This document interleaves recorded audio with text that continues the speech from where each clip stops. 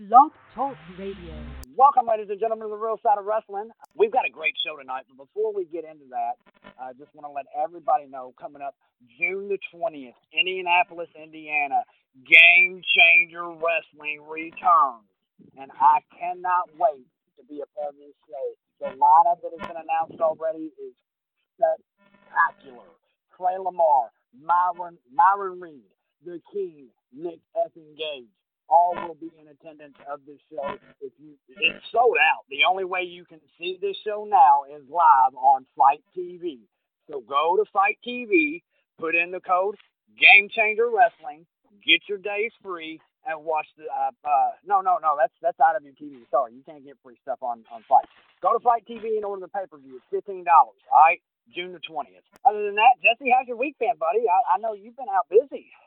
Yeah, it's been pretty well, man. I've been putting in clocking a lot of time watching wrestling and listening to some other podcasts and shows and things. But lots of work, we're looking at trying to get the old bar open back up and see what kind of possibilities there are there. So that's been interesting, to say the least. But we've got some activities in town, protest wise and things like that. That's kind of the state of the world. So I've definitely been active in attending those and going on a couple of different marches and things along those lines. So it's different, but it's it's a lot. Well, you know what? My hat goes off to you for getting out and using your white privilege for something positive.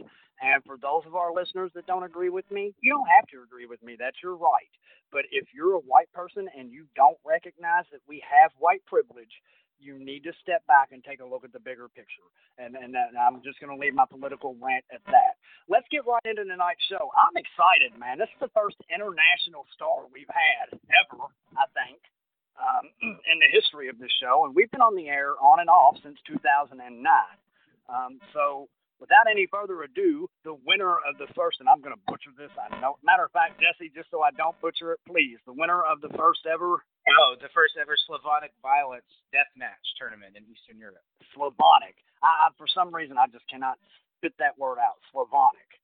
But the winner of the first Slavonic Violence Deathmatch Tournament in Eastern Europe, ladies and gentlemen, and I'm probably going to butcher his last name, Alex Nabiev. I just said hello, comrades. Yeah, thank you. Hello. You're the first American who speak my last name correct, Oh, I did say it right. Nabiev. Okay, great. Yeah, Nabiev. Buddy, I'll be honest with you. It was a shot in the dark, and I meant to ask you how to pronounce it the other day when we were talking off the air and completely forgot. So I'm glad I said it right. But, man, thank you so much for your time. I know it's, 4 o'clock in the morning where you're at? Yeah. Wow. Now, did you stay up all night for this interview, or did you go to sleep and get up? I go to sleep and get up, Okay. All right. So we'll try not to make you sleepy, okay? Because I know it's early.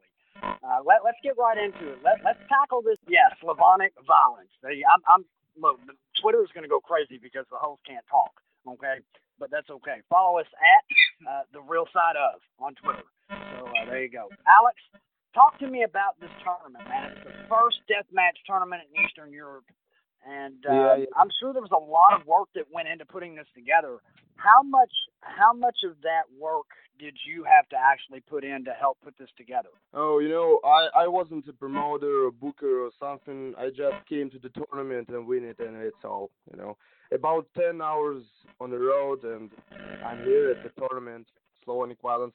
Or maybe Slavic Violence will be better for you to understand. Or Slavonic. How do you think? There you go. So, walk us through the tournament. Who did you take on in the first round? Megadon Cross.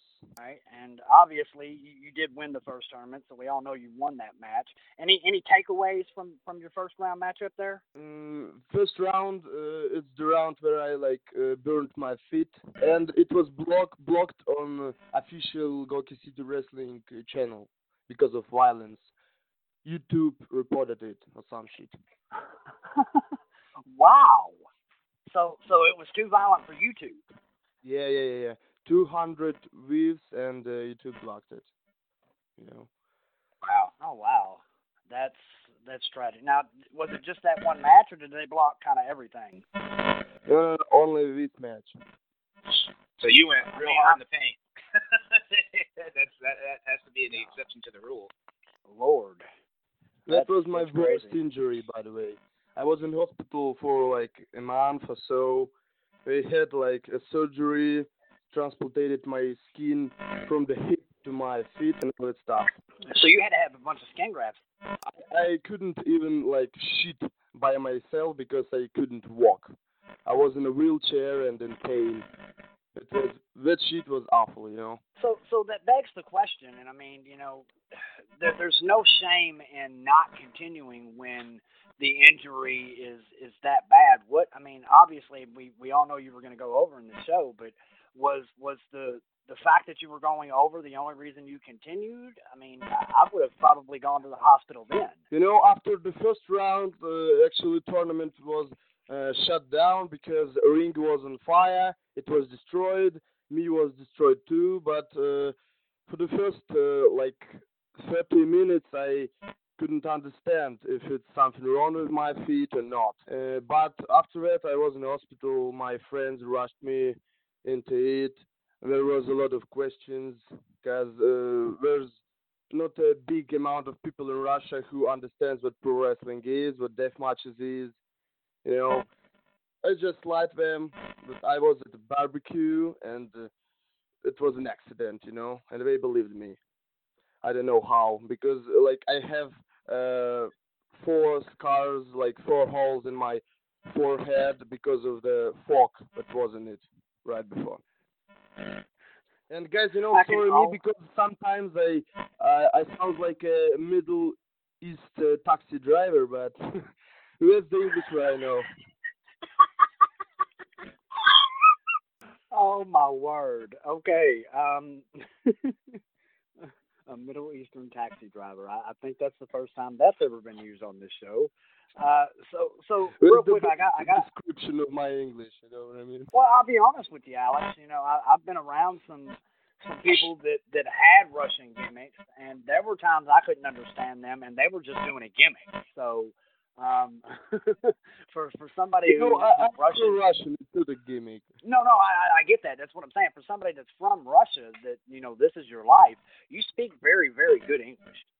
I So would you have asked me to. about the chicken that I cooked. That's a Well, sad I mean, story to tell, actually, because now I have a pancreatitis because I ate that shit for a long time, you know? Looks like human can't eat that chicken that I cook. well, I've seen pictures of some of the chicken you cook, Alex, and cooking is not your forte. I think you should probably stick to deathmatch wrestling. And did you saw the picture with the toilet paper full of blood after that, no? I did. What was that all about? I don't know, man, with some crazy shit with my organs, you know what I mean? Now, if I drink beer, I have a hit, or something, or how you call this. I have pancreatitis now because of my diet. Did you say you have titties now because of your diet? No, I said like I have temperature now when I drink beer or eat that kind of chicken, you know. Got you. Okay. You tempt the chicken. Okay, I got you. Okay, I just completely misheard that. I did too. Let's get back to the deathmatch tournament. Okay, so how many people were originally booked on this show? There was people from not even Russia, but from Ukraine too. It's some no-name country from Eastern Europe, as well as Russia, and you know there was like about 10 or 20 people booked in it. And you guys didn't make it past the first match before the show was canceled. Is that what I understood? We have like the first round matches. So my match was from the first round. It was the last match from the first round, and after that the show was cancelled, like shut it down. Gotcha. When you say they shut it down, are you referring to the officials, the promoter, the booker? Who made that call?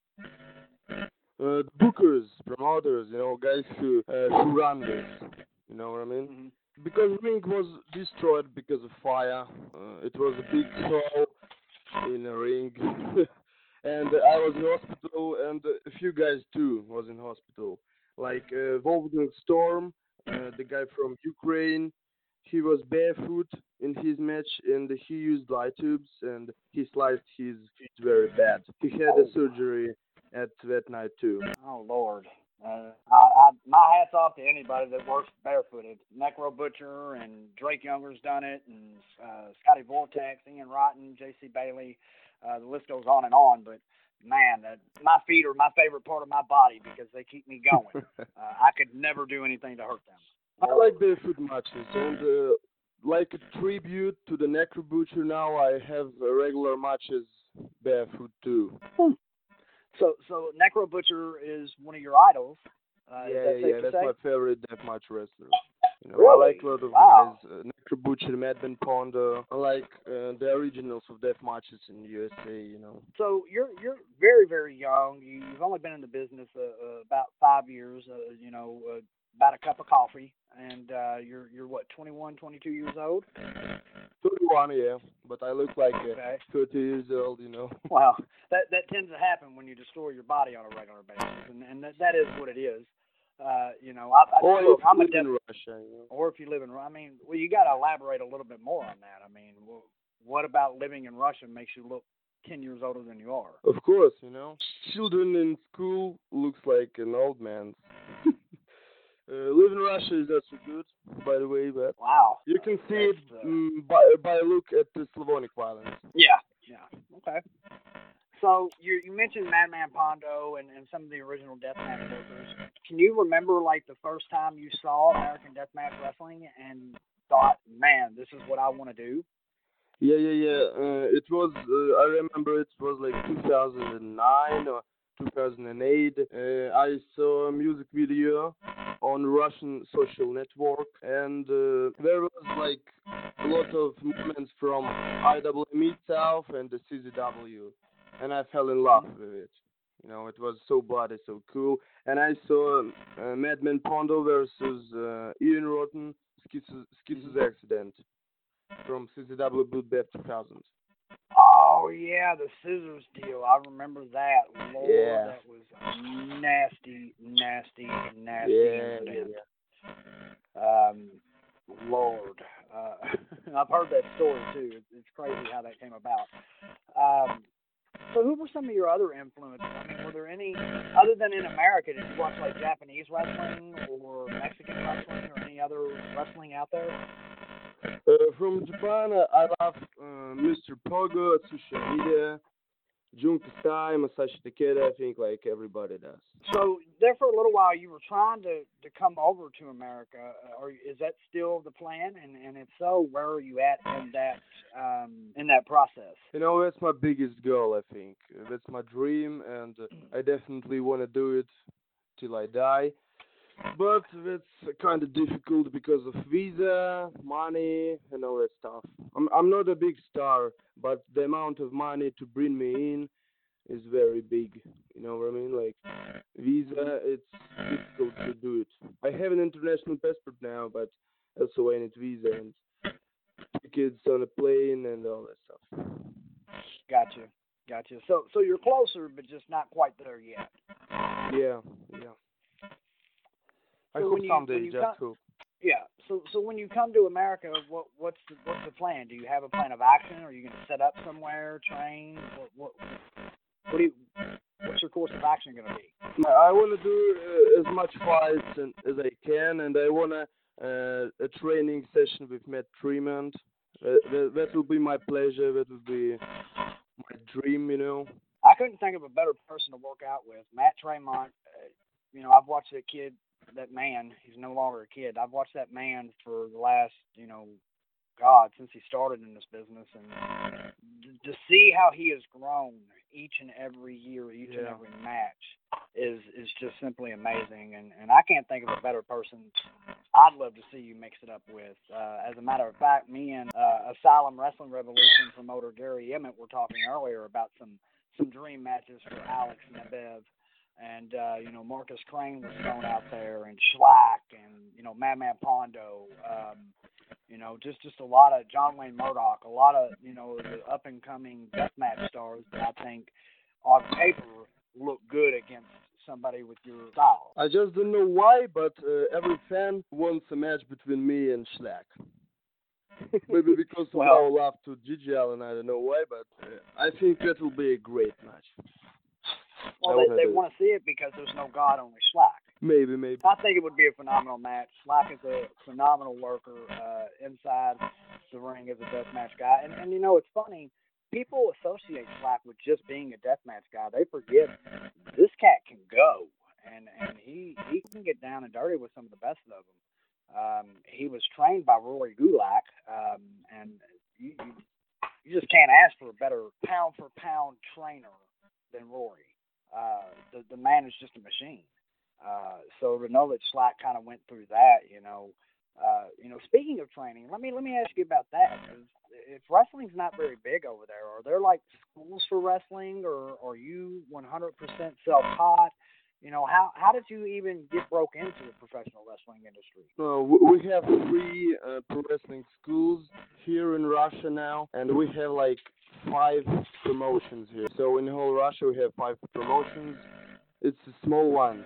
The biggest promotion have like 200 people in the crowd. That's the biggest one. And it's the first, our promotion that was opened in 2002, IWF, or NFL on Russian language. So I was trained in Gorky City Wrestling School. It was a small promotion in my hometown, and there were guys who was trained or have matches in like our biggest promotion. There was like 5 of them, and they trained us. I was in school for like 6 months or so, and I was a referee by that time. While I was training, I was a referee. So I'm glad you brought that up. I was going to ask about that, because I am a referee. I've been a referee for over 22 years. Kind of tell us a little bit about your experience as a referee. Was it something that you enjoyed doing? I know your sights were always set on pro wrestling, but should that have not been materialized as your dream, would you have stuck with being a referee? Would that have been enough for you to feed this hunger? I wanted to be a wrestler. That's why I attend to the wrestling school. And I was a referee only while I was in training. Was it something that you enjoyed doing while you were training? I mean, did you, were you able to, kind of embody it? You mean while I was a referee or what? I don't understand you. Yeah. Sorry. Yeah. While you were in training and being a referee. I want to do a special guest referee once again. It was fun. It was cool. Right on. I always enjoyed being a referee. I think we get a bad rap, but that is what it is. Jesse, I'm gonna turn it over to you for a minute. Yeah, man. I was just kind of curious about a couple of things. Do I have this right that you got a birthday coming up here in a couple of weeks? Am I wrong about that? You mean my birthday? Yeah. Yeah, June 22. All right, man. Well, happy early birthday to you. Thank you, man. Noticed, Thank you. as I was looking up statistics on you, I was trying to figure out, how long. I'm big on trying to find debuts, and I feel like that helps put together the story. And when I looked and saw the birthday, I had to look twice. So I was like, man, this cat's young.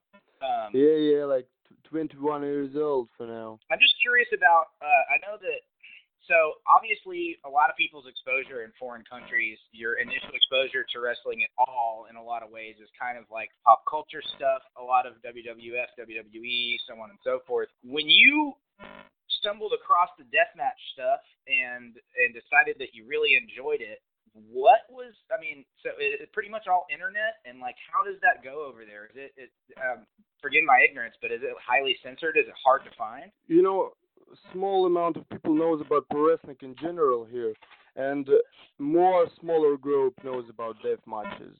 So it's complete underground here, and I'm just one of the first guys doing this in Russia. I read somewhere that you were in the very first Taipei death match in Eastern Europe. Is that correct? Yeah. Yes. What's the story on that one? It was last match in Goki City Wrestling in their last venue, you know. So it was very cold, and we did this match at the end of the winter, and there was like zero temperature in the venue by that time. Fans was in winter clothes, but we were like, you know, without shirts and all that stuff. That's what I remember from this match. It was bloody, it was cool. You can find it on YouTube. It is Taipei and Light Tubes match, first Taipei in Eastern Europe. And after that, we did a Moiran Boran death match. Oh, wow. It's broken glass on your knee pads and on your fist. Oh, man. That sounds extremely insane. We did it in our main federation. You can find it on YouTube too. Absolutely. I'm curious. So I had listened to an interview that you were on a little over a year ago, and you just kind of touched on it a little bit. And I sort of want to lean into it. That wrestling in general isn't very popular over there at all. Has any of that landscape changed? Because it seems like wrestling has been catching on more and become more in the limelight all across the world from the perspective of somebody living in America. But I'm just curious if that's this. Is it starting to gain popularity over there, do you think? Yeah, I think so. Now we have WWE on Russian TV. Now we have like first magazine about pro wrestling in Russia, and like 1 year ago we had only like 2 or 3 federations. Now we have 5 of them. You know, it's gained more popularity now in Russia. I think so. But still, it's like a baby for Russia. You know what I mean? Because pro wrestling in USA was started at the beginning of the century, and here it was started in 2000. That's just such an insane perspective to think about, honestly. I'm kind of curious about, when you say they finally put WWE on television over there and some people are getting into it, do you find that people that become familiar with WWE happen across deathmatch wrestling and are very confused? Maybe they go to a show that you're on with deathmatch wrestling thinking that it's going to be much like something they saw on TV, and then they're like surprised. Oh, I don't know. You know, we have a lot of fans of death matches now here because Russian people are so violent. They love to watch blood and all that stuff. Sometimes we have problems with promoters because death matches have more fans sometimes, more views on the internet sometimes. But we have plenty of fans of WWE too. That makes sense. In terms of your growing up and things like, and again, forgive my ignorance, but learning English in an environment like living in Russia and being able to like do business with folks and adapt and look at that kind of stuff. I mean, was that something that started at an early age? Was there a decision that led to it, or was it just sort of you decided at some point that you were going to pick it up? I like English since my childhood. I really like that language. It's international language. It sounds cool. And at school we have English lessons, but all my friends, all class didn't want to teach it, but I wanted to teach it. And also I learned English from movies because I like to watch English movies, American movies with subtitles and all that stuff. That makes sense. I guess the proverbial elephant in the room, so to speak, is this crazy worldwide disease scenario that COVID-19, which has changed a lot of things for a lot of people and shut down shows all over. And I know in America and some other countries that it's stopped indie workers from being able to do very much, and nobody can be in front of crowds over here and stuff yet still up until, it's starting to reopen, kind of, but not quite yet. What's the environment like where you are in terms of being able to throw shows and just like day-to-day life? We have something like a lockdown now and don't have shows of pro wrestling now here too. My last match was on the tape, without crowd. You know what I mean? Was that back in March maybe-ish? Something like that? Yeah. It was in March or April. Are they having discussions about opening back up to your knowledge, or is everybody just still kind of trying to keep it? Still on lockdown. I don't know. Maybe autumn will be the first shows of pro wrestling. I hope. At least autumn, I hope. The situation is crazy. haven't heard somebody refer to fall as autumn like ever in my life. That I'm just messing with you, Alex. I am. Let me ask you. You know, a lot of people, especially here in the States, you know, it's kind of a mixed crowd as to whether or not, you know, these shows without crowd are actually a good thing. It sounds to me like in Russia, you know, you said so yourself that, you know, the biggest show draws 200. So I'm assuming most of the other shows are probably in the 50 to 100 people vicinity. Is that about accurate? Yeah, like 50, 40 people in the crowd, most of all, in the small shows. So how big are the venues? I mean, are they, you know, rather smaller, more intimate venues where, you know, 50 people could be viewed as, or maybe sound like it's more than 50 people? You know, small shows always have a small venues, as I understand, and biggest shows of the year, of course, have more bigger venues. So like for 100 people, 200 people. Why do you think that that wrestling isn't more popular there? I mean, We have more fans now. We like in the whole Russia, we have a magazine about pro wrestling now. I think there's some progress in pro wrestling in Russia now. I hope so, at least. now you all do have a lot of MMA groups there, correct? A lot of mixed martial arts gyms. A lot Yeah, of yeah, we have a lot actually, of fans of MMA, a lot of fans. do do most fans not draw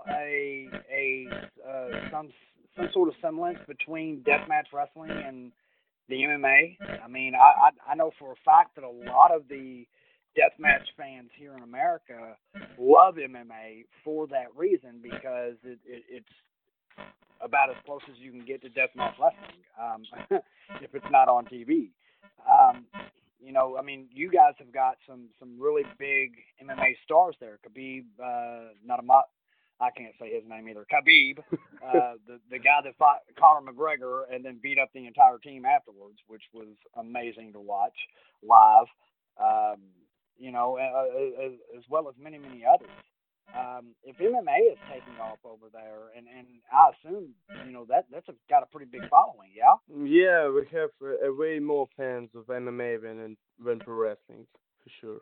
A lot of people love MMA here, and you know, some people from USA said my last name like not Nabiev, they said Nabib. That shit was hilarious, you know. That's so wrong. That's horrible.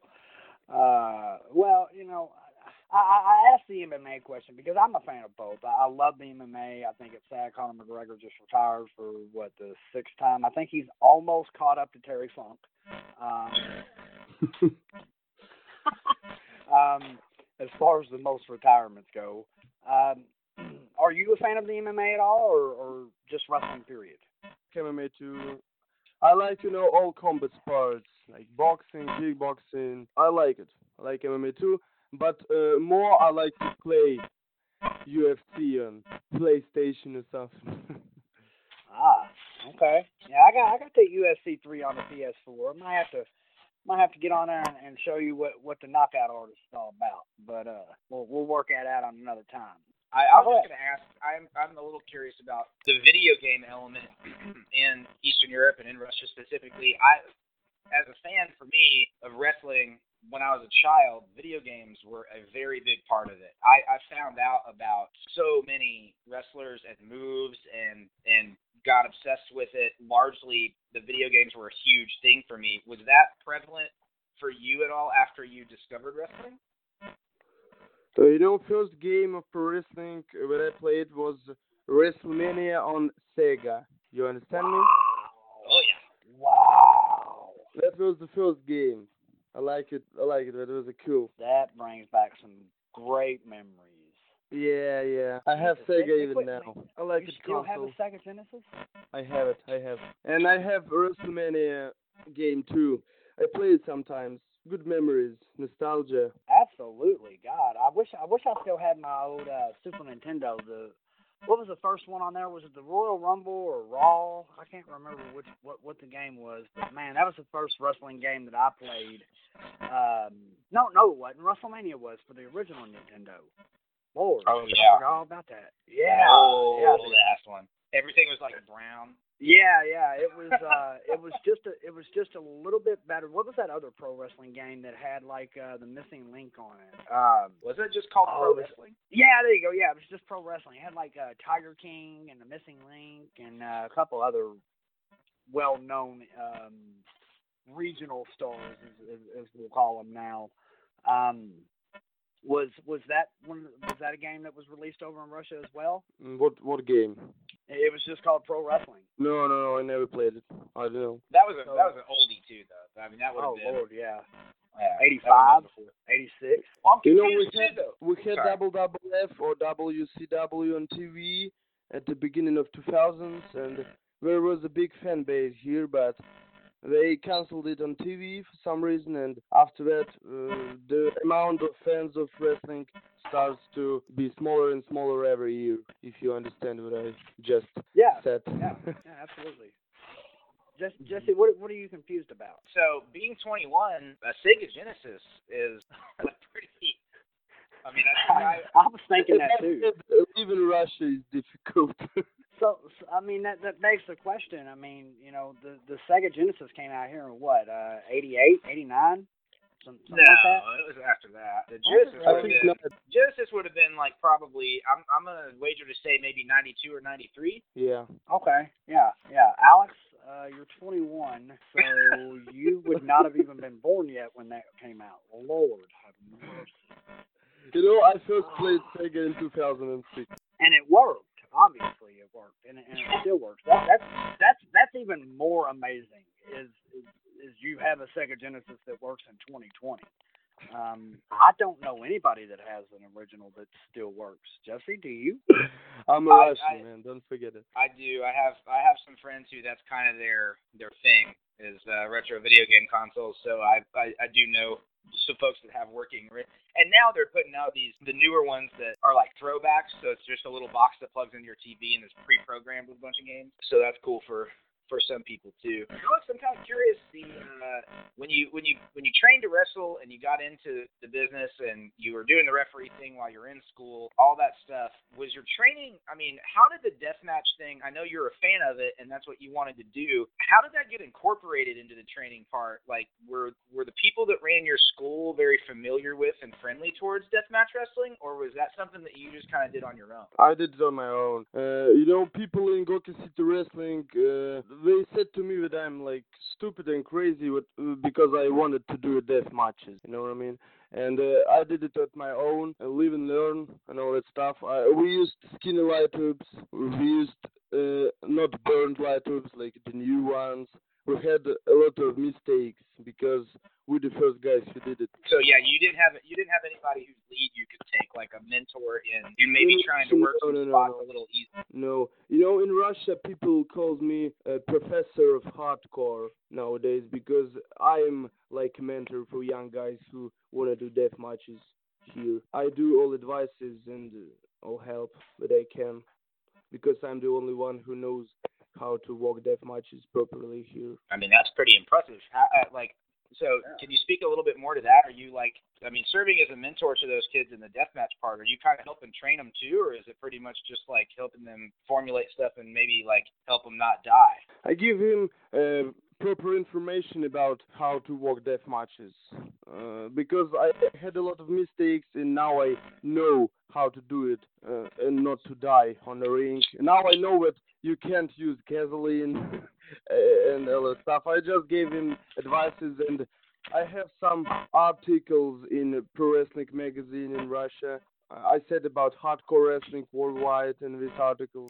But back up just a spot, because I think we missed this when we were talking about the deathmatch tournament. I know you said the ring was caught on fire, but yeah. I don't think you specified that you used gasoline. Yeah, we used gas. You know, we used fire for the first time at that moment, and we don't have a lot of fluid. We have some shit for barbecue, and most of the time when we wanted to use it, it just doesn't fire. You know what I mean?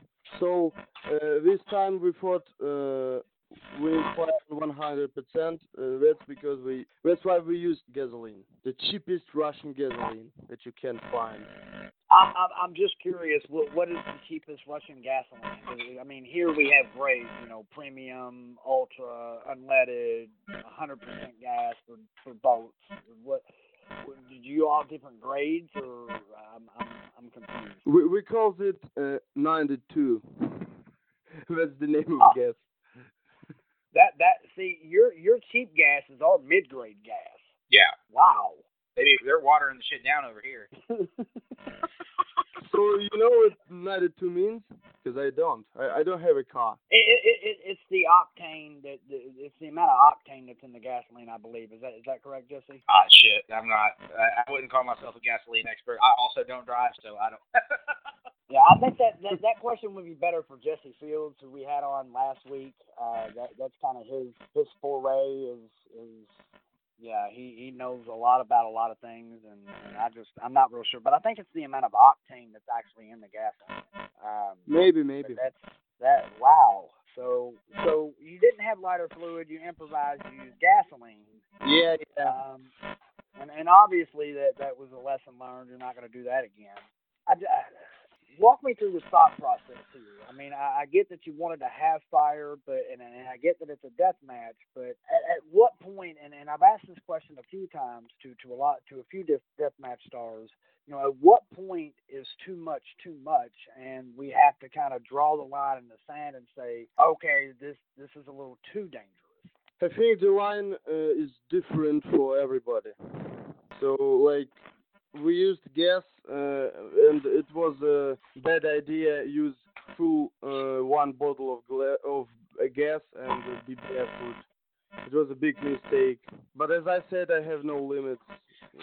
Maybe if I need to, I will use it again. But that's not a good idea.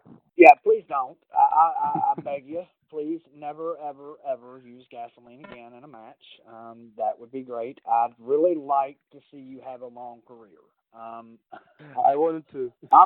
Look, it's not very often that I can't find words, and right now I'm kind of speechless because gasoline. Okay, that wow. Oh. I mean, it catches on fire. It's like. I mean, I guess if nobody has done this, then you get to a point where that may. I mean, so gasoline obviously leads to this horrific foot injury, but like you've obviously worked since you injured your foot, right? What do you mean? You've wrestled since you injured your foot.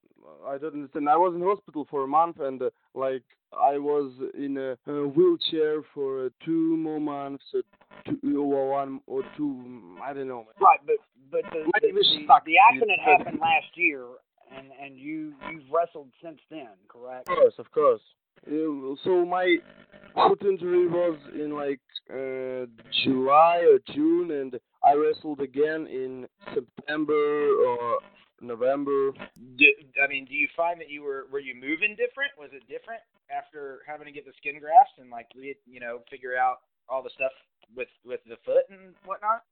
First of all, I jumped on one foot, and well, it healed up. I came to the rink as soon as I can, and at my first match after injury, during the match, my foot bleeding was in blood. It was in pain too, but I didn't care about it. I wanted to wrestle. I wanted to fight. So, is it something that you like? Are you at the point now where you're not constantly thinking about it, or is it something that you're pretty much always kind of super conscious of? You mean my foot, my injuries?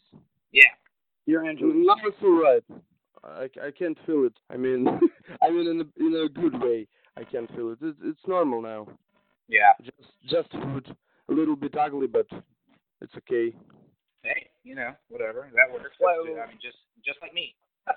Wait. Did you say you cannot feel your foot? No, I mean in a good way. I don't feel pain in it now. Gotcha. Okay. I had a lot of chances to burn my balls during that fire accident. Oh, wow. You had a lot of chances to burn your balls, since then? Yeah, I had a lot of chances. Because my pants was in fire. Completely in fire, I'm glad you specified that, because I'm sitting here going, what would possess a worker of any sort to put their balls on fire? Even if it is to just get over. Just by accident. It's a good thing that it didn't happen, and I think we all agree. Yeah. Yes. Yeah. Yes.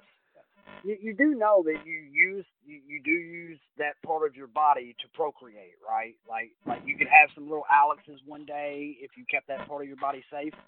Actually, fireballs is a good spot for wrestling, I think. Fireball is a whole different. There's a new definition of fireball. And fireballs. It's entertaining. I will never again drink cinnamon whiskey the same. That's dead for me. Shit, I don't Fireball drink it was one of my. Hey, Fireball's some good shit. All right, I won't stand for that blasphemous talk on my show. No, I'm just kidding. I'm sitting here drinking tequila. I can't say much, but I don't know about that cinnamon whiskey, John. Hey, now that cinnamon whiskey, man, that shit'll put a hurting on you. Believe you me. Hey guys, do you like vodka? Cause I'm not. I do. I that was my thing for a long time. I worked in the music industry for a long time, and my favorite bar was directly across the street from the club that I ran. And so I was there a lot, and I developed a real shitty drinking habit and a real high fucking tolerance. And so for years, vodka shots were kind of I would literally get I would have water or a soda or something and then just have vodka shots, but I would take if I was there for 2 hours, I'd take 16. You know what I mean? It hit a point where I was like, how the hell were you walking? Jesus. Homie, you could tell me just as easily as I could tell you. I have no fucking idea, but I was functional. I did all the math right. Everybody got paid. I have no fucking clue. But that's awesome. But I had to kind of move away from the clear for a little bit because when I get on the dark liquor, I don't drink as much of it, and it's a little bit better for me. I imagine. I mean, I hate to Russian and vodka and so on and so forth, but I mean, what's your poison, Alex? I like beer very much. Beer. I like beer, like strong beer. What's the strongest beer you have out there? It depends on what kind you're talking about. Like alcohol by volume, I think Bud Ice is domesticated beer is the strongest, if I'm not mistaken. Well, if you're talking about shit that you just casually buy in a gas station, I'm pretty sure that's see, in Tennessee specifically, it used to be that 6.29% was the cutoff before it was considered beer. It's not that way now. I think they raised it to 10.5 or something like that a couple of years ago. Whoa. Okay. But that's your crafty shit. That's that's when you get your specific breweries that are doing real crazy, super dark stuff or real crazy, super hoppy IPA stuff. And I think IPAs taste like feet. I can't do that shit. So you're not a Steve Austin Broken Skull fan, huh? I'm a Steve Austin fan. You don't like his beer? I'd like to drink it. You know, in Russia, I found 18% of alcohol beer. 18? 18, yeah, that's what I found in Russia. And after a few liters of that shit, it was a bar fight in a bar, you know? That's fucking bad. And when I came back to the bar after a few weeks later, they said they don't sell this beer anymore. I bet not. So, speaking of bar fights and fighting period, I love watching on Facebook Watch and YouTube. I love watching fight compilations, street fight compilations. More specifically, the ones from Eastern Europe and the Middle East and stuff of that nature, because you guys over there, y'all just don't fuck around. Somebody cuts you off in traffic, you're going to cut them right off yourself, and then get out, pull them out of the car, smack them around, put them back in their seat, get in your car, and drive off. And nobody gives a fuck. Traffic that in Russia is the most amazing thing. You know, the craziest drunken brawl I had on the street, it was 2 or 3 years ago, and at the end of the brawl, I just ate the man's eyebrow. I mean, that's not a joke. That was an accident. I was too drunk to understand what I'm doing, and I bite it off my opponent's eyebrow. I mean, I gotta know about this. What brought this on, other than alcohol? I drank a few bottles of vodka, a lot of beer. I was too drunk, and like we fighting. Uh, we started fight in a bar, and after that, it's like was a teleportation to the street. That's what I remember. We were even fighting on a highway. It was looks like a fight between Peter Griffin and chicken. You know what I mean? It was similar to it, and at the end, I remember like I sitting on my opponents, and like I was too tired to punching him, and my face was in pain, and I just bited off his eyebrow, and it was the end of the fight. He I would decided to fucking leave hope after so. that. Jeez. At the next morning, like when I woke up, I was nude and covered in blood, like fucking Gigi Allen, and I just split from my mouth like human skin, a little piece of human skin I had in my mouth at the next morning. And after that, I had a phone call from like one of my friends, and he said, "Man, you're crazy. You're stupid as you just bited off his eyebrow last night." And I'm like, "What?" And after that, I remembered most of the parts of from that night. So I don't drink vodka nowadays. It's not good for health or Well, eyebrows. Oh my God. Yeah, it certainly I don't answers drink some of vodka. No, go ahead, Jesse. I was gonna say I don't drink vodka at all because the smell of it just I can't. Yeah. Taste and smell, it shit sucks. Yeah, well, my mom, God love her, God rest her soul. She's watching down in heaven, and I don't mean this derogatory, Mom. I love you, but she gave me a shot of hot vodka, Smirnoff 80 proof, at at 5 years old. Okay, yeah, five. They were sitting around drinking, and me being who I am, I'm just like, hey, I want. I want to try it. I want to try it. I want to try it. And finally, she poured me just a little shot. It wasn't even a full shot. It was just a little shot. She said, "Here, take it." And yeah. I took it, but I'll never drink it again. Did you drink rubbing alcohol ever? No. no. That's my favorite. In Russia, we have like 95% of alcohol, like pure alcohol, and I mixed it with like Coca-Cola or Red Bull or something, and that shit works very well.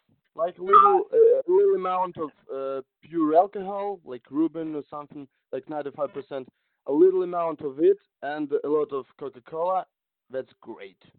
You can taste that alcohol taste, and you're drunk after a few shots. I feel the need to clarify. You're saying a little bit of rubbing alcohol in Uh, I don't know how to translate it correctly, but I mean like pure alcohol, 95% of alcohol. So like I mixed it with Coca-Cola, Fanta, a little amount of alcohol, but and do you mean the type that you use for medical stuff, or do you mean like Everclear or just like super strong liquor? no, I mean medical stuff. Holy shit! That's my favorite alcohol drink ever. Because when you drink it, you don't feel like alcohol at all. You can taste it. You feel like you taste only Coca-Cola or some soda, but you're drunk after a few shots, and it works like better than marijuana. It's like a real smooth booze, smooth feeling inside the head. I like it. So like at the semifinals of Slavonic Violence, I was like after 5 shots of rubbing alcohol with Coca-Cola or Red Bull or some sort of shit. I was too drunk in the semifinals. We had 100 light tubes match. It was new, non-burned, and skinny light tubes, and it was like 100 of them. It's the first 100 light tubes match in Eastern Europe, and I was too drunk to understand what I'm doing. You can find that match on YouTube until they didn't block it. Ruben alcohol is the shit. I like it.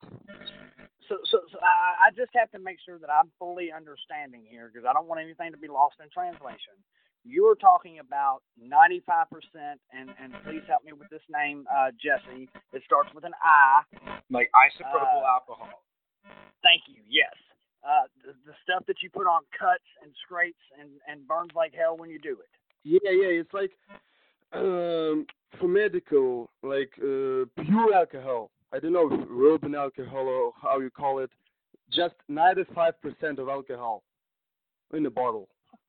God, how are you alive? I know, man. It's like I came to my friend's garage. It was a party, and they said to me, "Did you ever drink Ruben alcohol?" I said, "No."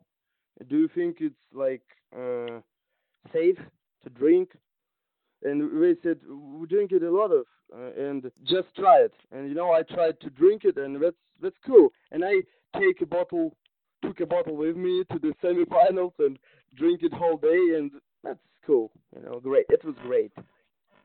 I mean, did anybody else say anything about a motherfucker running around drinking rubbing alcohol? I mean, like that's just. I don't know if it's different in other places, but I will say here that is going to throw you in a nut asylum. Here, that's very not. I mean, like we're all kind of instructed not to do that at all, ever. Probably, like, like it's Didn't more. our president just get in trouble for suggesting that? Yeah. Yeah. Okay. Thought so. Maybe in Russia and in USA we have like different Ruben alcohol. I don't know, but it was just pure alcohol, 95%. It's not bad. That's cool. Yeah, I've been smoking weed since 1992, which is way before you were born. But I have never once thought about putting rubbing alcohol on it. I don't think I'm gonna try it now because that just sounds scary as fuck. But describe to me, if you can, what smoking a joint while on rubbing alcohol. What does that effect like? I don't know, man. Like it's it's a smooth effect on your brain. You became like you became very happy, very calm down. I didn't have the same effect from vodka or beer. It's a different effect. But guys, please, all viewers, don't try this at home because maybe you have different Ruben alcohol that's here in Russia. I don't know. So I didn't even throw up. I didn't had a poisoning, and my liver is okay now. That was just cool. And guys, like interesting facts about weed and drugs in Russia. You can go to the jail for like 5 years for weed in Russia. For what now? You say 5 years for a fucking joint? Yeah. You can go for the 2 or 5 years to the jail in Russia for one joint. But you can drink rubbing alcohol. What the fuck is going on in Russia? Weeds are illegal. That's why I mean, to drink it. Look, you can drink it here, but it's like I don't think they're gonna put you in jail for it. But god damn. So I just have to make it clear that I'm curious enough about this that I had to get on the internet about it. The American isopropyl alcohol that is sold for medical reasons is about 70% alcohol, and it's called denatured alcohol. So they put chemicals in it to make it bad tasting and nauseating and yada yada yada. And they say that if you drink like 8 ounces of it, you're pretty much goddamn near guaranteed to die. Like, so it's that is a different thing. I'm looking into this Russian thing though, and it's saying that one of the most popular intoxicating drinks in Russia is quote unquote medicinal alcohol, which is like an ethyl alcohol tincture or rub or something, but it's I guess they refer to it as surrogate alcohol, so like people use it instead of vodka. Yeah. Some people use it instead of vodka because like it's more cheaper and effect is more good, as I said. Wow. This is very unclear, and for again, I've said it 3 times now. Forgive my ignorance, but this is very unclear about what the differences are um, in what in what they're referring to as surrogate or pharmaceutical alcohol over there. It's very I mean I feel like it must be different here because if you Maybe. As they said to me, that alcohol used for medical and for mechanic in cars or something. I mean this is saying that millions of people consume it.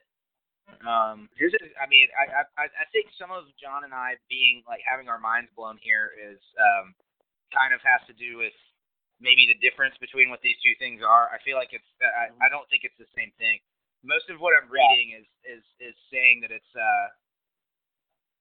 you know pharmaceutical ethanol and medical alcohol are two different things. I feel like that what we have is isopropyl alcohol, which like if you were to go to a drugstore or a grocery store and you wanted alcohol to like stave off hurt from a wound or whatever, you would buy isopropyl alcohol, but that shit is not safe to drink. Like I know people that have died from it. Yeah. So I think this is a different deal. Yeah, I think whatever they use there is not. We may water ours down, or just put all those chemicals in there to keep us from doing that. Because here's the you reality. put chemicals in it. You know what I mean? Right, Like, but here's the reality. You can go to the dollar store and buy a bottle of rubbing alcohol for $2, okay? But you got to go to the liquor store and spend 20 to get a bottle of whiskey.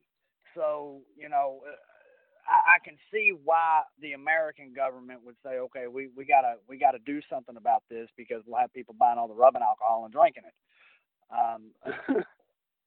Dude, this is I mean what I'm reading right now says between 12 and 15 million people a year are drinking the medicinal alcohol that you're referencing. So, like, clearly it can't be the same thing because everybody would be dead. Everybody here would be dead if we were doing it. Yes, absolutely. there's like two different alcohols, like adenol and methanol, as I know it. So, like, Yeah. methanol is poison for people, and adenol is not. Gotcha. Okay. That makes sense. Okay. That's clarity. Yeah, there you go. Okay, that makes a lot of sense. I know a lot of our listeners are going to be going. He can't be talking about regular everyday pour on my cut rubbing alcohol. So I'm glad we finally got some clarity there. I feel bad for focusing on it so much, but it was just such a like, wait a minute, son. Like, yeah. Alex, you've got some stories, buddy. Jesus Christ. And just full disclosure here, we absolutely do not condone any American going to the store and buying alcohol to consume on your marijuana or orally in a shot glass. Please do not do that. Thank you. Guys, you have like legal weed, so just smoke it. You don't need to buy that cheap shit. Well, it's not legal everywhere. It's not legal everywhere. So, but you're absolutely right. But I you still can't go to go to the jail for 5 years for one joint. No, not here. No. Matter of fact, I don't even think they'll write you a ticket for a joint anymore. So I might be wrong, but it depends on the cop. It depends on the circumstance. It's Yeah. That's crazy. Like, but you guys do, and I bring this up because we're talking about alcohol and drugs. You guys do have an opioid problem in Russia, correct? What? It's in opioids. Yeah. Like we have in Russia we have the most deadly and cheapest drug ever called crocodile. Crocodile. You can like search on YouTube, Google. Russian deadliest drug called crocodile. It's like the cheap version of heroin. Okay. So Okay. people rot alive. Well, you don't have to incriminate yourself, but do you know anyone who has done it? Personally not. But you know, That's a blessing. when I was a child, at my district, like at my neighborhood, there were a lot of needles and syringes all over the street. So a lot of people used heroin or some drugs. Yeah. Well, don't think that Russia's alone in that. We are combating a horrible methamphetamine and heroin and opioid addiction in America today, and I tragically know many people who have succumbed to those things, and I man, it's just it's awful to see. Uh, Yeah. how those things can just take control of your life. Um, weed has always been my drug of choice, but outside of weed, wrestling has always been that high that I've been after. When I'm in the ring, from the moment I step in the gorilla position and go out, it's like a euphoric feeling. Nothing else matters. No pain, there's nothing until about 5 hours after the show. And Jesse, being in the music industry, I'm sure you experienced something very similar. For sure. I mean, I've booked several thousand shows in my day and toured a lot, both playing and doing business stuff. And it's, for in those things, it's short bursts sometimes, especially with the tours. You do the same thing every day, day in and day out for a month and a half, 2 months at a time. And then when you get home and you're like, man, I miss my friends, this is awesome. But every night at the same time, when you normally be gearing up to like either go on stage or watch somebody go on stage and all the subsequent things that happen after, you get geared up to handle business and you get in that go mode. And it's like, if you got nothing else going on, I had like, I won't say PTSD because it's disrespectful, but I had some like pretty serious weird jitters after the first couple of tours I went on. The same day, like the same time of day every day. That brings me to my next thing. That's a good segue to kind of change the direction of the show a little bit. Let's get off the drugs, as they like to say. Just say no, America and Russia. Just say no. Bullshit. Let's talk about pre-show. Let's talk about pre-show rituals and stuff of that nature. I know a lot of guys in America, they, before a big death match or before a big match period, they'll eat a small meal, they'll, say a prayer, they'll put their headphones on and just kind of get lost in music. I myself, I pace back and forth a lot, rub my hands and just pray to God that I don't screw anything up. What are some of your pre-show rituals that you go through before going out and performing? Before the match, I pray and I drink beer sometimes. That's all. Okay. That's it? Okay. All right. Wow.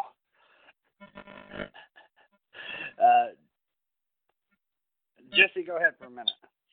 I heard something that I thought was sort of interesting on a different podcast that you did, Alex, about a year ago, and I'm curious about it because for whatever reason, it really stuck with me. And there was a mention of someone that had made, like, not an accusation necessarily, but maybe suggested that there was fake blood being used because they didn't necessarily understand deathmatch stuff. And I'm just curious to hear you expand on that because that seems like the craziest thing ever from my perspective. Like, how could you not tell the difference? And I'm just curious, is that like one instance or is that something that's come up repetitively? That shit all the time, We have a lot of fans who think that blood is fake, that we have some capsules with blood inside of our skin or some bullshit, There's a lot of fans who think that blood is fake, that it's ketchup or just paint. It's hilarious. I mean, I've watched your matches and like you I got eyes. You can see it. You can see what's going on. Yeah. Like, unless you injected fucking ketchup into your veins somehow, then I don't see how. Yeah. But I mean, is that probably just a part of people not necessarily understanding deathmatch wrestling, maybe not getting it so much? Most of the people here said that pro wrestling is like a circus, it's fake, and that's why they don't believe that blood is real. Yeah. It's like they won't hear that like anything different than what they think. I guess probably. Yeah. What are some of your goals? I mean, once obviously there's lockdown over there. Travel is definitely extremely hard right now, but I know sitting under the learning tree of somebody like a Matt Tremont and some other folks is a thing, and making it to America to wrestle. But like, what's some stuff just specifically you really just want to do once everything opens back up? I want to do more bookings, more matches, as more as I can. Every month I'm in 20 hours in a road to the shows every month because Russia is big and we have only like 5 promotions and the road is too long. You know what I mean? Like 20 hours from my town to the new show. You said you don't have a car, right? So how does that work? Trains. Oh, that is a different deal. I sit in a train for 20 hours. Jesus. That's 20 hours. One way or both ways? One way. 20 hours one way. And like after the show, 20 hours to the home.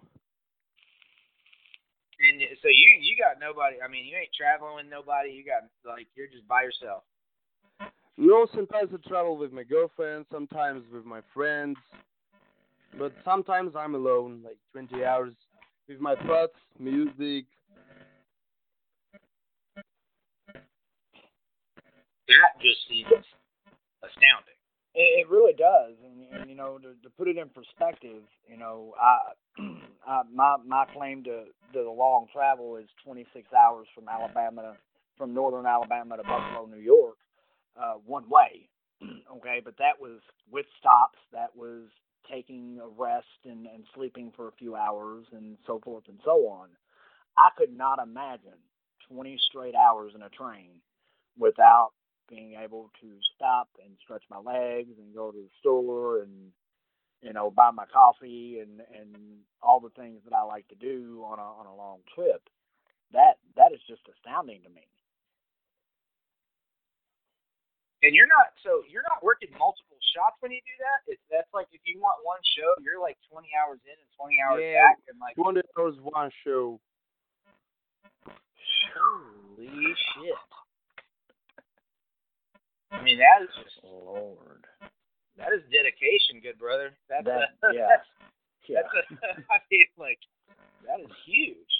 We can't get some of our independent guys to go more than 40 miles from their home. You're going 20 hours one way. That is love right there. That is love for what you do, and I applaud you, Alan. That's amazing. Thank you, guys. Thank you. Wow. Jesus.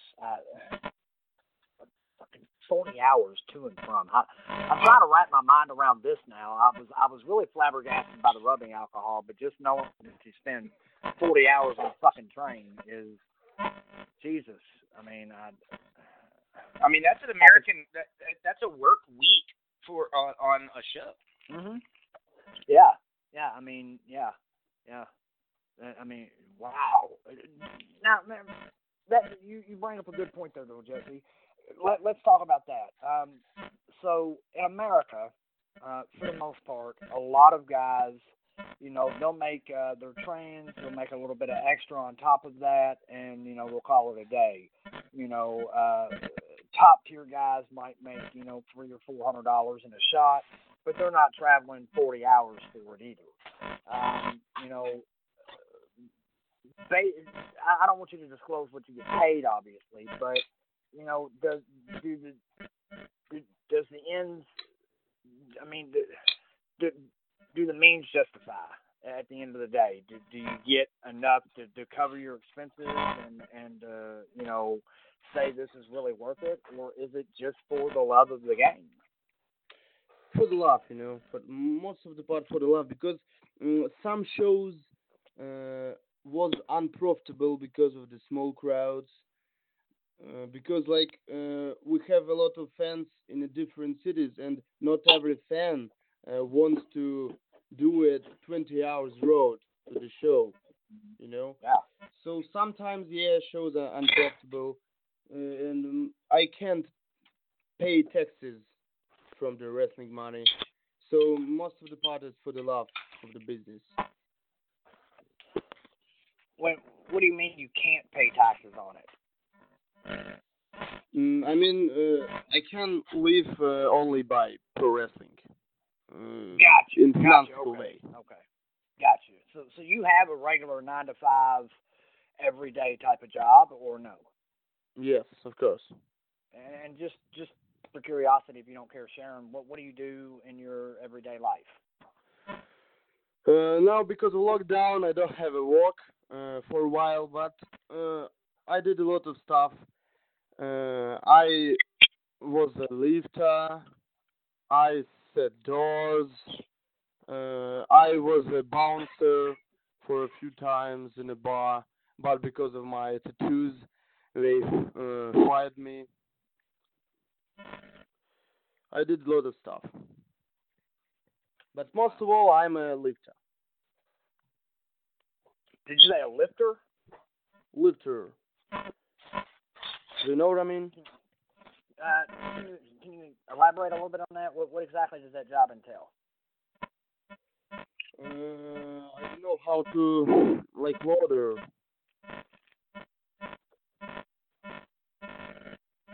Do you understand it? I'm a little lost.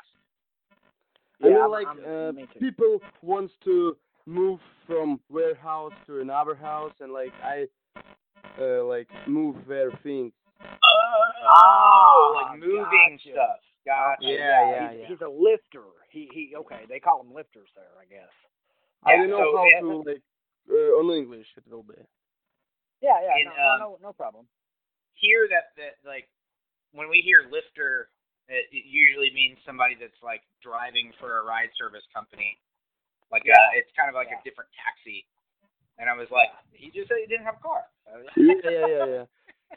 But well, I mean, speaking of, let's just ask that question. Do you guys have Uber and Lyft and things like that there? I know you have taxis, but Yeah, we have like Uber. here, you have Uber. Okay. We have it. Yeah. Okay. For I, 2 years or 3 years now we have Uber. yeah, I don't think it's quite that old here either, is it? Yeah. I mean, we got it in. So I got rid of my license. Is how I'm gonna choose to say it in in 2011, and Uber and Lyft was not a thing at that point in time, but it was by about 2013. So we're looking at like 7 years ish of I mean, that's it was already active at that time in like New York and California and some other places. Gotcha. Nashville was a beta city though, so we got it a lot earlier than a lot of places. But it's just kind of one of them things. So let me ask you, we know you don't have a whole lot of wrestling over there, but what about things like what we're doing now, podcasts, wrestling related podcasts? Do people talk about wrestling even though it's not as popular there as it is here in the States? Do people dedicate hours and hours of their time to produce shows like The Real Side of Wrestling in Russia? We have podcasts, of course, like streams about pro wrestling podcasts. I did an article, as I said, for the magazine. That's all I do for now, because like we have no shows until autumn of some sort. I have two questions about that. One being, when you say magazine, do we mean like, are you talking like a physical in print, hold it in your hands magazine, or is it more? I mean, is there Physical, an online? physical. That's The crazy, physical one. that was always one of my favorite things, and I have a pretty large collection myself of the ones that we had here, but they are not popular in the States anymore at all. Like, they almost don't exist. We have the only one magazine, like first magazine about pro wrestling, and now it's a 4 issue. Oh, Like wow. the 4th. Yeah, I remember being a kid and going to like Kroger and seeing like the Pro Wrestling Illustrated and what was the other big one? Shit, I can't remember what it was. I mean, there's PWI, which is like kind of always the bigger deal for me, but like, you know, WWF had all theirs, and that was kind of cool. And then like, if you get on into the 90s, WCW had one, ECW had one that was very short-lived, and then there was this one called WOW, that was World of Wrestling, that was Bill Apter's like other magazine. That was it. World Wrestling. That's what I'm. To be honest, that introduced me to so much. Like there were so many little, like they were covering XPW when it first started and stuff out in California. I never would have known about that shit had it not been for like going and buying those magazines. But I mean, they haven't really been a thing. They exist here, but they haven't been.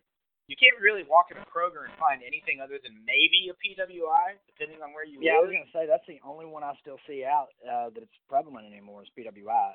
Do you all have Pro Wrestling Illustrated in Russia, or No. anyways? No. Never saw it in my life.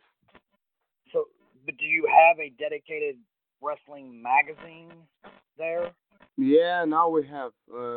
It's called Spotfest. Spotfest. Okay. Yeah. Do you think I could order one? Because I'm fucking curious. Is it in English or is it all Russian? No, all Russian, of course.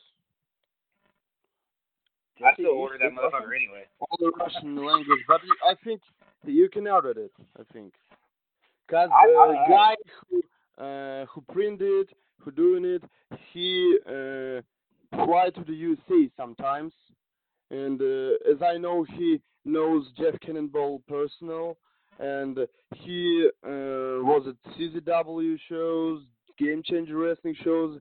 As I know it, he was in like independent shows in USA as a fan. So sometimes he fly to the USA. He's a big fan of wrestling, and now in Russia he print that magazine. There's a lot of articles and information about Russian wrestling scene and like American independent scene, WWE even, you know. Mm-hmm. I can send you the pictures of it, and yeah, you can order it, I think. Yeah, that'd be great. Please send them to us. We would love to check that out. I'm very curious as to the kind of content in it. You know, one of my favorite things about the American magazines, and Jesse, I don't know how you felt about this, but I would buy like the WOW and the PWI and whatever the third one was that Bill Apter wrote. I can't remember it, but I would buy like all three of them every month or every other week when they came out, and I would compare their rankings and see how they were different, even though they were pretty much written and edited by the same people. I was always really intrigued by how all three magazines could be so different in their rankings, even though I knew, because I knew how to read, that they were written by the same people.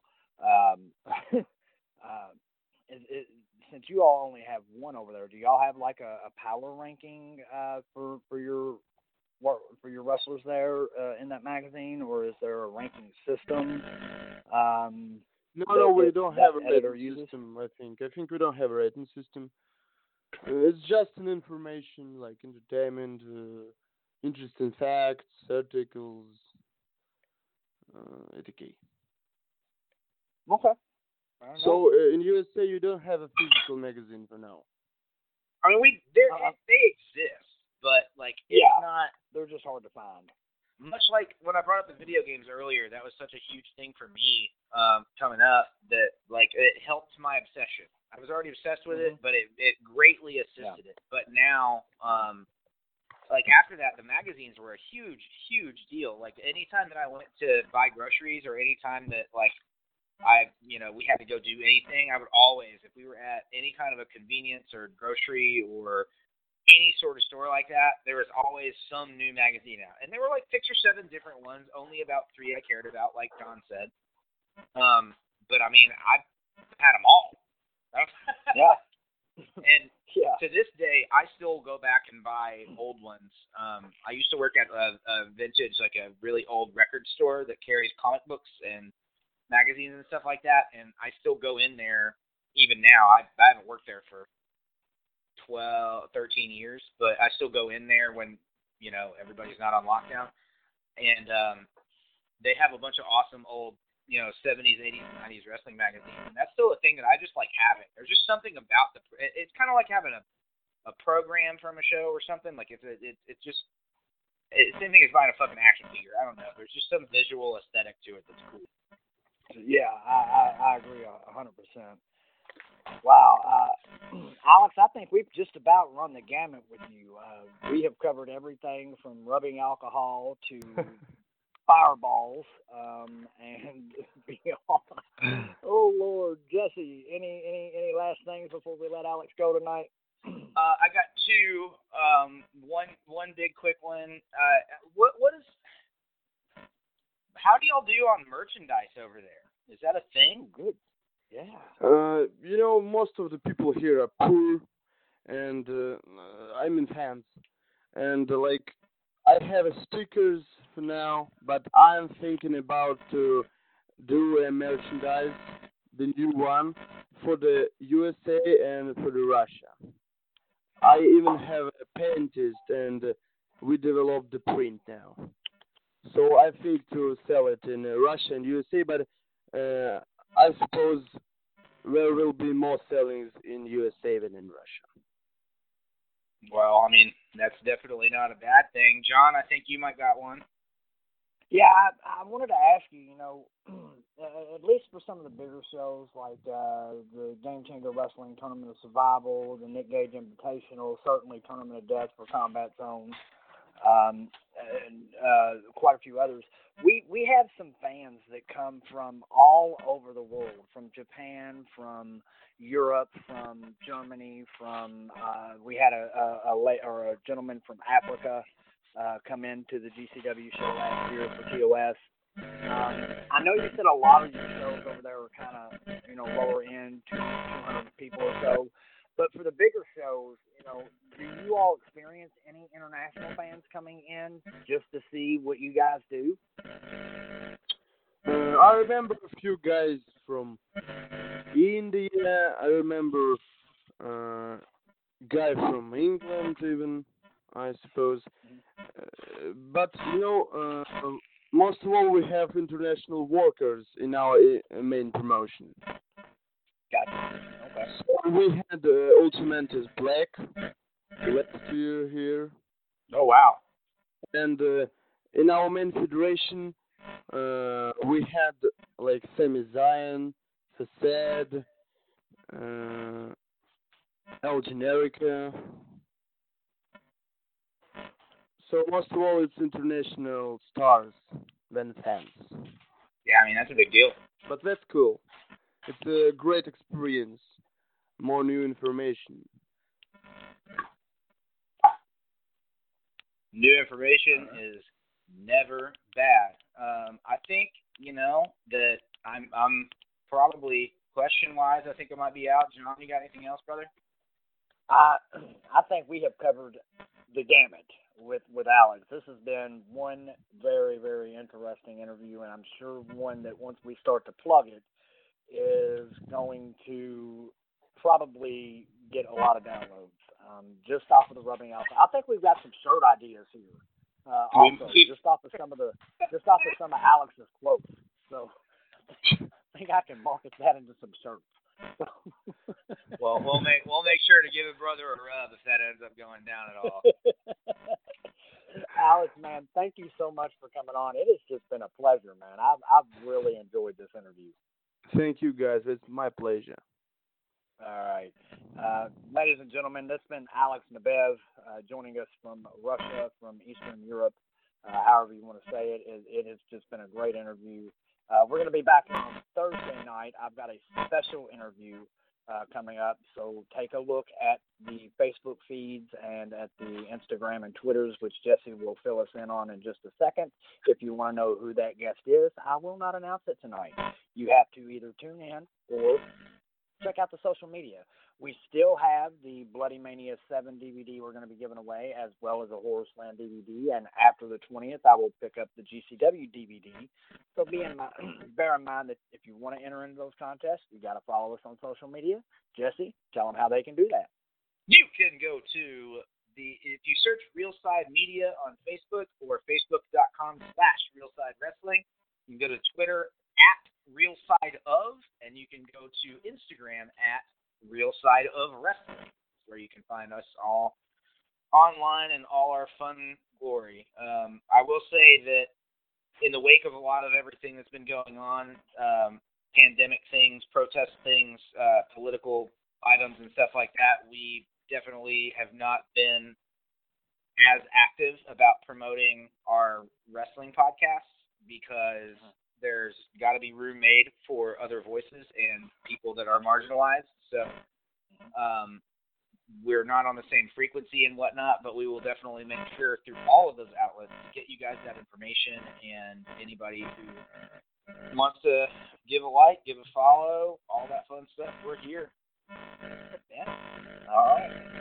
Well, Alex, again, real quickly, do you want to plug how people can find you on Twitter, Facebook, whatever other social media platforms you're on?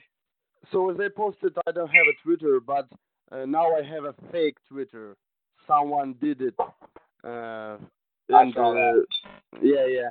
So I have an Instagram, LightTube Slava. It's the name of my Instagram page, and I have a Facebook. So subscribe to my Instagram. I need more followers, and I had a previous page, but it was blocked because of violence. Stupid Instagram admins. So again, thank you guys for this podcast. I really appreciate it. So see you soon, I guess. Yes, sir. I look forward to it. Thank you so much for your time. Ladies and gentlemen, until Thursday for our special show. For Jesse Baker, I'm John Gray. You've been listening to the absolute best kept secret in pro wrestling podcasting today, The Real Side of Wrestling. We'll see you guys soon.